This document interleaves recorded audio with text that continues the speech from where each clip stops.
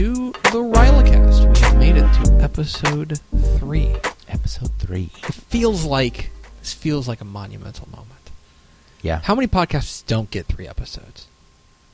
I bet there's a bunch. There's a lot. There's a lot that just flame out. This is the official podcast of Camp Riley District 5810. I am Greg Tepper. Sitting to my right, you know him, you love him.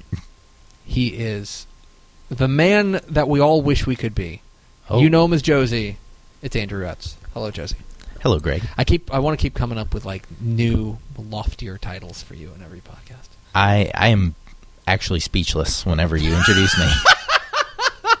Yeah, you just, sure, dude, fine. Okay, so we are here in episode 3. We are going to go through our normal rigmarole. 3 segments to go. We'll have something to think about, someone to talk to, and then something to leave you with. Here, with something to think about, looking dapper as ever, ladies and gentlemen, it's Josie. Well, thank you, Greg. You're welcome. There's again the NPR voice. Well, thank you, Greg. I just like the phrase, well, thank you. Go for it. Something to think about. So, passion. That's it. That's what I want you to think about. Passion and how that relates to you, finding your passion. What I'm trying to, intro is grit.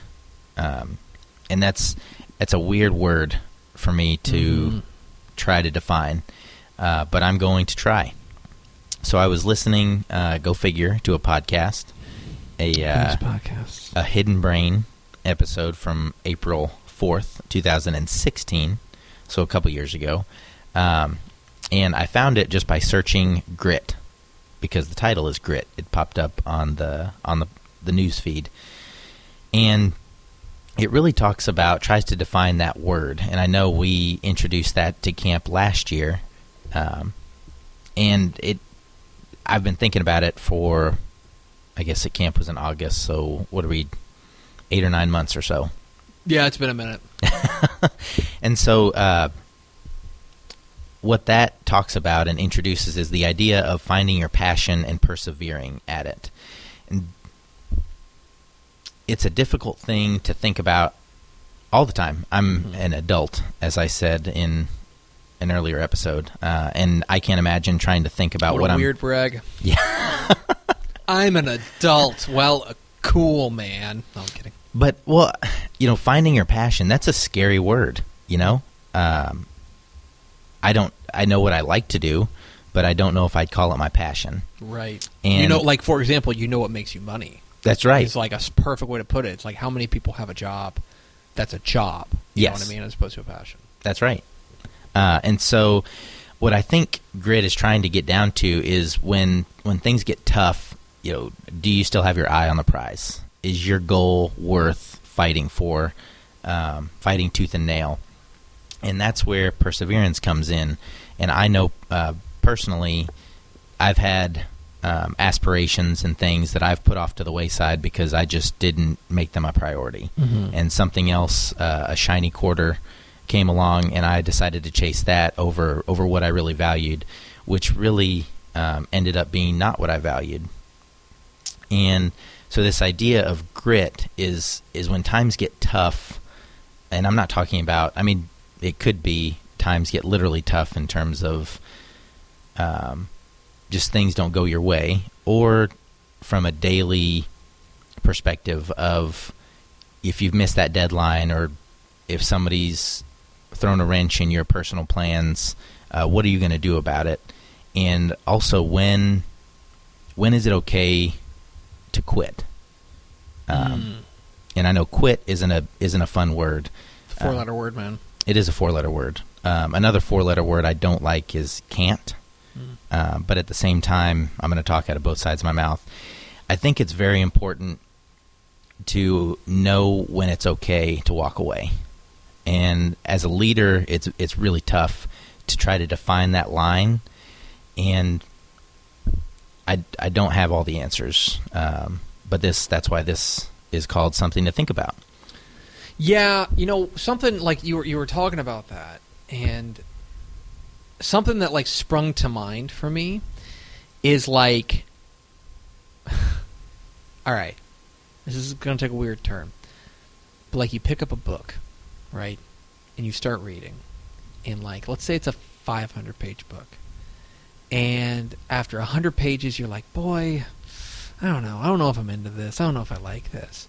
It's like there's something to be said for pushing through, but at the same time, right, like there's also that question of like, do I cut bait? Exactly. And do I go find a book I think I will like better? And that's an odd balance to strike, you know? And that's, you know, we're using a book as an analogy, but it's like that's kind of almost anything in life. Something like things are going to get challenging. Is it worth it to push through that? I don't know. That's something that's super interesting to think about. Yeah. So I know I could ramble on, but I'm just going to leave it at that. Something to think about, and that I'll leave you with this. Just find, don't be afraid to throw in the towel if it's something you're not passionate about or you don't want to see through. There's no harm in what others think about what you are doing. Golly, is that not the truth? Holy cow. Yeah. That is so true. It's like, are you doing something for you or are you doing something for someone else? And I feel like I can point to like 3 or 4 things. And look, that's not to say, for example, like there are things that I do. I load the dishwasher, okay? I don't load the dishwasher because I'm passionate about loading the dishwasher. I load the dishwasher because it's going to get our dishes clean, and more importantly, my wife's going to like it. Right, most importantly. Right, I'm doing it for her. That's not what I'm talking about. What I'm talking about is, like, are you doing something in your life that is fundamentally for somebody else as opposed to for you? And I'm not talking about, like, charity. I'm talking about, like, pursuing something because you think that's what you're supposed to be doing. Yes, you know? That's an excellent way to put that. I don't know. That's super interesting. Man, you've got me thinking in this segment called Something to Think About. Well done. Well, thank you. You did it. You've accomplished the mission statement of the first segment. Well, that's good. And I would end the podcast here because we've accomplished it, but we actually have check. Nope, we're done. Nope. We actually have our second segment where we learn about someone. And this, in episode 3, we have a very special guest. Mm-hmm. I would like to welcome to the room, put your hands together for the one, the only, Greg Tepper. Boo! Boo! No. Welcome, Greg. I've been here the whole time. Oh, okay. Well, the match. Radio is supposed to be like theater of the mind, and I'm just like coming in and just like throwing a torch onto the stage. Well, now that you've happy to be here. Why don't you start by telling us your Ryla story? Yeah, so I have a weirdo Ryla story. So I was a camper. I am extremely old. Extremely old. Yeah. Mm-hmm. Well, what year did you go to camp? I'm asking for an AARP card for my next birthday. I went to camp back in 2003. As I said, I'm ancient. Okay, but you're post-2000. So. I went to camp in 2003, and then got a ton out of it. I think it was there's some people that go to camp and it doesn't click with them, and that doesn't make them good, bad, or indifferent. It just is. There's some people it doesn't click with. It clicked immediately with me. Like, I was like, there are so many things I learned that make sense. There are so many things that I felt passionate about. There were so many things that I was excited about. And I wanted to stay involved, and so I applied and got accepted to the advisory group, and eventually I was an AC in 2004. I was in a cabin in AC. And then I kind of ghosted for like, let me check my watch here, 13 years. Okay. Yeah, life in a lot of ways got in the way. Part of it is that I went to school out of state. I went to school at the University of Missouri and studied something or other. And so I was out. Like, I was just, it was something I did when I was there. And I would think about every once in a while, but like overall, like, it was just, it kind of fell into that category of other things I did when I was younger. You know what I mean? Right. I went to camp these 2 years. Cool. Check. Moving on. Literally, this is 100% true. I ran into a Ryla friend at a Rangers game. It was like a July Rangers game. Nobody there because they were bad, and it was also hot. And like, it was my wife and I, and then it was one of the Ryla staffer, like one of my friends from Ryla, and we were like the only. And I think she might have been there with somebody, but we were like the only 4 people in the section. Okay, So it's hard to hide. She from was that. sitting like 2 rows in front of me, and I kept kind of looking at her. I was like, I think I know who that is. And sure enough, she was leaving, and she was like, Greg, and I was like, hey. We started talking, and we started talking. I just kind of wrote to our Facebook, like, oh my gosh, it's so great to see you, and stuff like that. I'm so glad to get to meet my wife and all this fun stuff. And she just kind of said, eventually she kind of, I guess I can call her, it was Carolyn Mathis. She just kind of like got her hooks in me like a big jerk and like very slowly like reeled me in because she like asked me to come and speak at her Rotary Club. And then she said, hey, why don't you come out to camp for a couple days and stuff like that.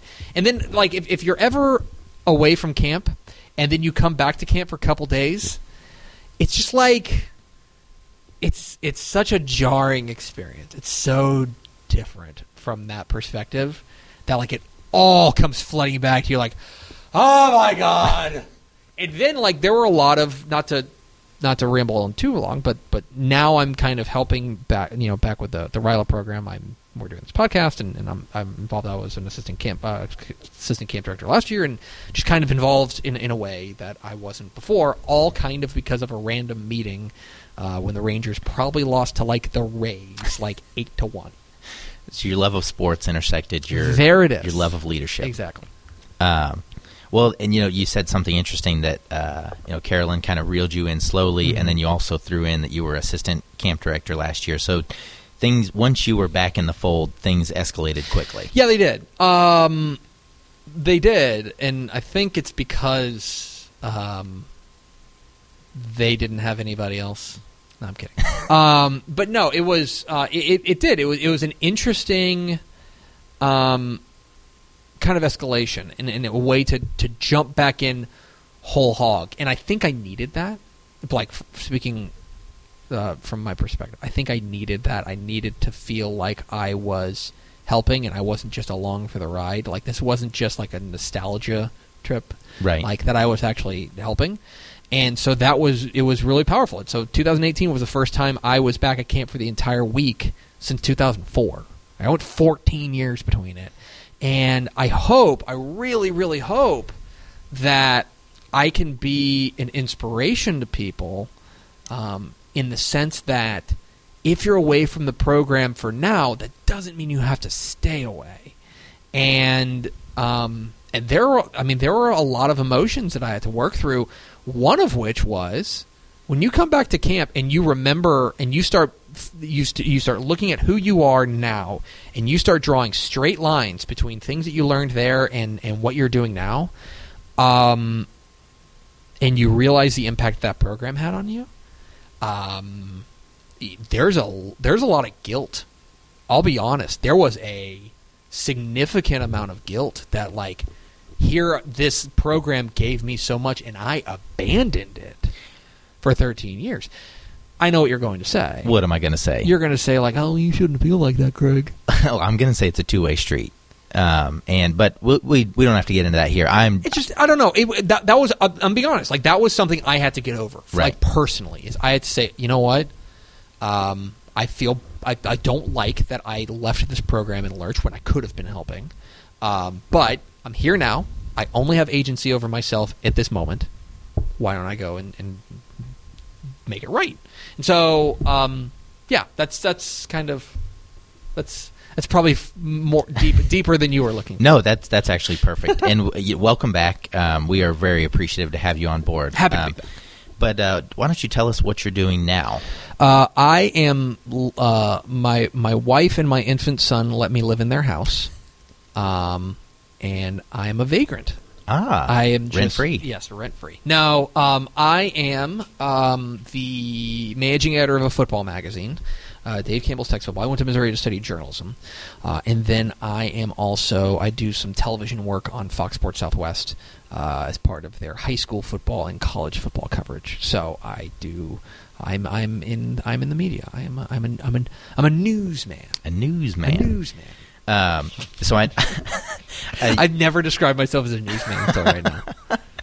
So you said you could draw, straight lines to what you learned at camp. So I know we could be here for many more episodes describing that. But why don't you pick the top one or two things that you use today? 90% of my job is just communicating with people, whether it is that I'm writing something or whether it's recording a podcast or whether it's doing television. It's communicating with people and communicating effectively and communicating in a way that is going to be respectful of people, but also gets your point across. And that is one thing that the communication skills that I got there, I think are paramount to my success, quote unquote success. The other thing that I would say is that I am in a management role. I'm the managing editor of a magazine, and as a result, there's a lot.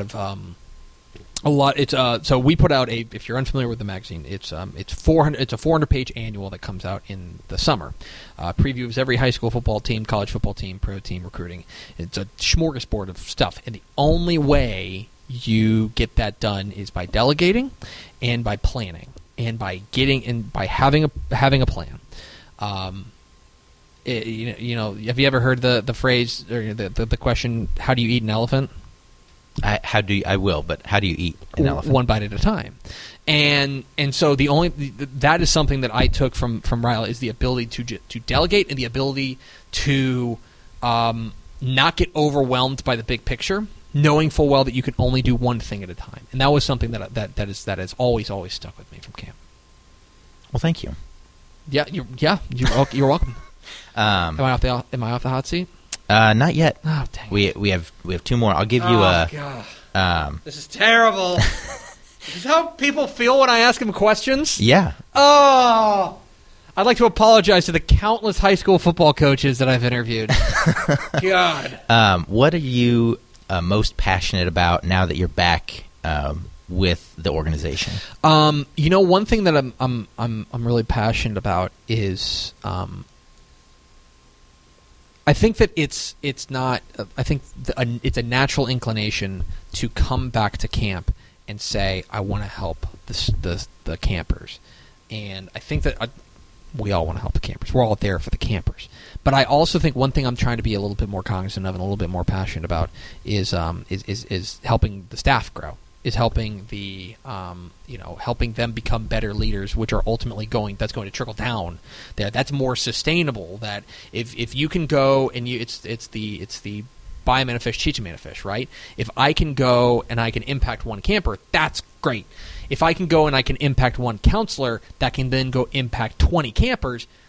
That's So I'm passionate about that and trying to help out the staff as much as I can. As an assistant camp director last year, that was a great role for me in that regard, because I think that I got an opportunity to I didn't interact a ton with the campers. I was there and I wasn't like staying away from them, but it was the kind of thing where I was much more staff oriented. And that, to me, was really rewarding as far as helping the staff do their job. And if I do my job to help them do their job, then in a lot of ways, I'm helping to impact the entire camp. And that's something that I've been passionate about lately. Well, and I can honestly say I can't count the number of people that have come up to me, not to me specifically, but have been in the area saying, I'm so glad Greg Tepper is back in the fold. And that's whether they've been at camp for 25, 30 years or 2 or 3 years. So, well, that's kind. Well, thank you. Those are kind lies. It's a testament to you and just jumping back right in. Well, and that's again. I hope I am a cautionary tale that is also an inspiration to people. That if you're hearing this and you haven't been back to camp in 6, 7, 8, 10, 15 years, we haven't forgot about you. And the organization can still use you. And so I hope that can help to inspire other people to not stay away due to guilt like maybe I would have if I hadn't been just prodded into getting back into it. So there's that. There's that. Well, something we started last episode. Oh, God. What is one thing you would like to leave with our listeners? This is interesting. I can do a lot of stuff here. I have a podcast, Texas Football Today, if you want to listen to that. There's that. Or I'm going to recommend a book because I like books. I'm a big reader. I like to read. Oh. Not to brag, but I am literate. There's a book by this is going to take a weird turn. There's a book by a gentleman named Skip Hollandsworth. Skip Hollandsworth writes for Texas Monthly. I think Skip Hollandsworth might be the best writer in America right now. I love his work. Everything he writes for Texas Monthly is amazing. If you've ever seen the movie Bernie, which is stars Jack Black, it's set in East Texas. It's based on a true story that was written by Skip Hollandsworth. It's amazing. Anyway, he wrote a book in 2016. It is called The Midnight Assassin, Panic, Scandal, and the Hunt for America's First Serial Killer. It is a book about 1800s Austin. And in the late 1800s, Austin was growing and expanding and getting big. And there was this thought of like, oh my gosh, Austin's going to be like, it's going to be the new New York. And then like the first serial killer ever struck in Austin. Oh, wow. Like at least in America, the first serial killer. And people like and they still don't know who it is. By the way, spoiler alert. I just read the book. Yeah, now I don't have to read. But it is a remarkable read, and it's really, really good. There are theories out there that it's actually Jack the Ripper, that he came over from England to Austin and started up again. So it's called The Midnight Assassin. It's by Skip Hollandsworth. I adored this book. It was so good. So go and read that. Well, thank you. There's my recommendation. Well, thank you. And again, thank you for your time and telling us your Ryla story. There we go. Okay. So now I've got to wrap it all up, right? That's correct. Something to leave you with. Something to leave you with. There's a few different places that I could go. But I think that where I will go... So one of the things that I've been involved in is with Ryla is the advisory group, which are the maybe you're listening, Shout Out Advisory. They are the group of campers in 2018 who are working towards perhaps coming back as ACs in 2019, but are helping to improve the program because they are very close to the program. They just went through it. And that's been very rewarding for me. Excuse me. And one of the things that I think is really, really great, really interesting, is we kind of asked them off the top. We said, okay, what are the things that you that stood out to you? What are the things that you think about? What are the things that are impactful for you? And it's so funny, the little things that you hear that, for example, there were obviously some people who said, well, Troy's outstanding presentation stuck with them. There's that. But then there's also little things. Like, for example, the first day, Scooter Ward gets up and he speaks, and he had one quote, and we heard this more than any other group, was they said, the thing that stuck with me was, oh my gosh, I'm blanking on the quote. It was a really good quote. It's like, the you that you are is better than the you that anybody wants you to be. Right? That is a great quote. It's a great quote. Yeah, I'm sure he stole it from somewhere. Shout out to you, Scooter. No, I'm kidding. But no, it's a great, great quote. And it's so funny because I've now heard Scooter speak 3-4 times. I'm sure you've heard him speak 5, 6, 7, 8, 10 times. That's something he's passionate about, something he believes in, and I believe in too. It's a great quote. It's a great thing to say. But it's something that I think kind of soars past me sometimes. But hearing these kids talk about it it tells you about the the pressure that they're under to be something. And I've long thought that Ryla is, in a lot of ways, the reason it's so powerful is that because you have a bunch of campers coming together who are all wired similarly, and they all have kind of this through line of expectation, and they're achievers, right? They're achievers, but achievers can be high strung sometimes, Right? And I think that's something that stuck with me is just that permission structure to say, hey, it's okay to just be you. Like, it's easy for us to say, hey, be yourself. You know what I mean? Right. But to hear somebody say, hey, it is okay for you to be yourself is very powerful. And I think about that quote a lot because, in my line of work, I think that it can be easy to be a little bit artificial. And so I try to think about that a lot. And so that's something that I will leave you with. Well, that's a great message. Thanks, man. And thank you for being here, Okay. not only as a co-host of the podcast, but also telling us your Ryla story. And I thought you were going to say, like, thank you for being here because the pizza guy's coming. We need you to pay. Well, that as well. Okay, good.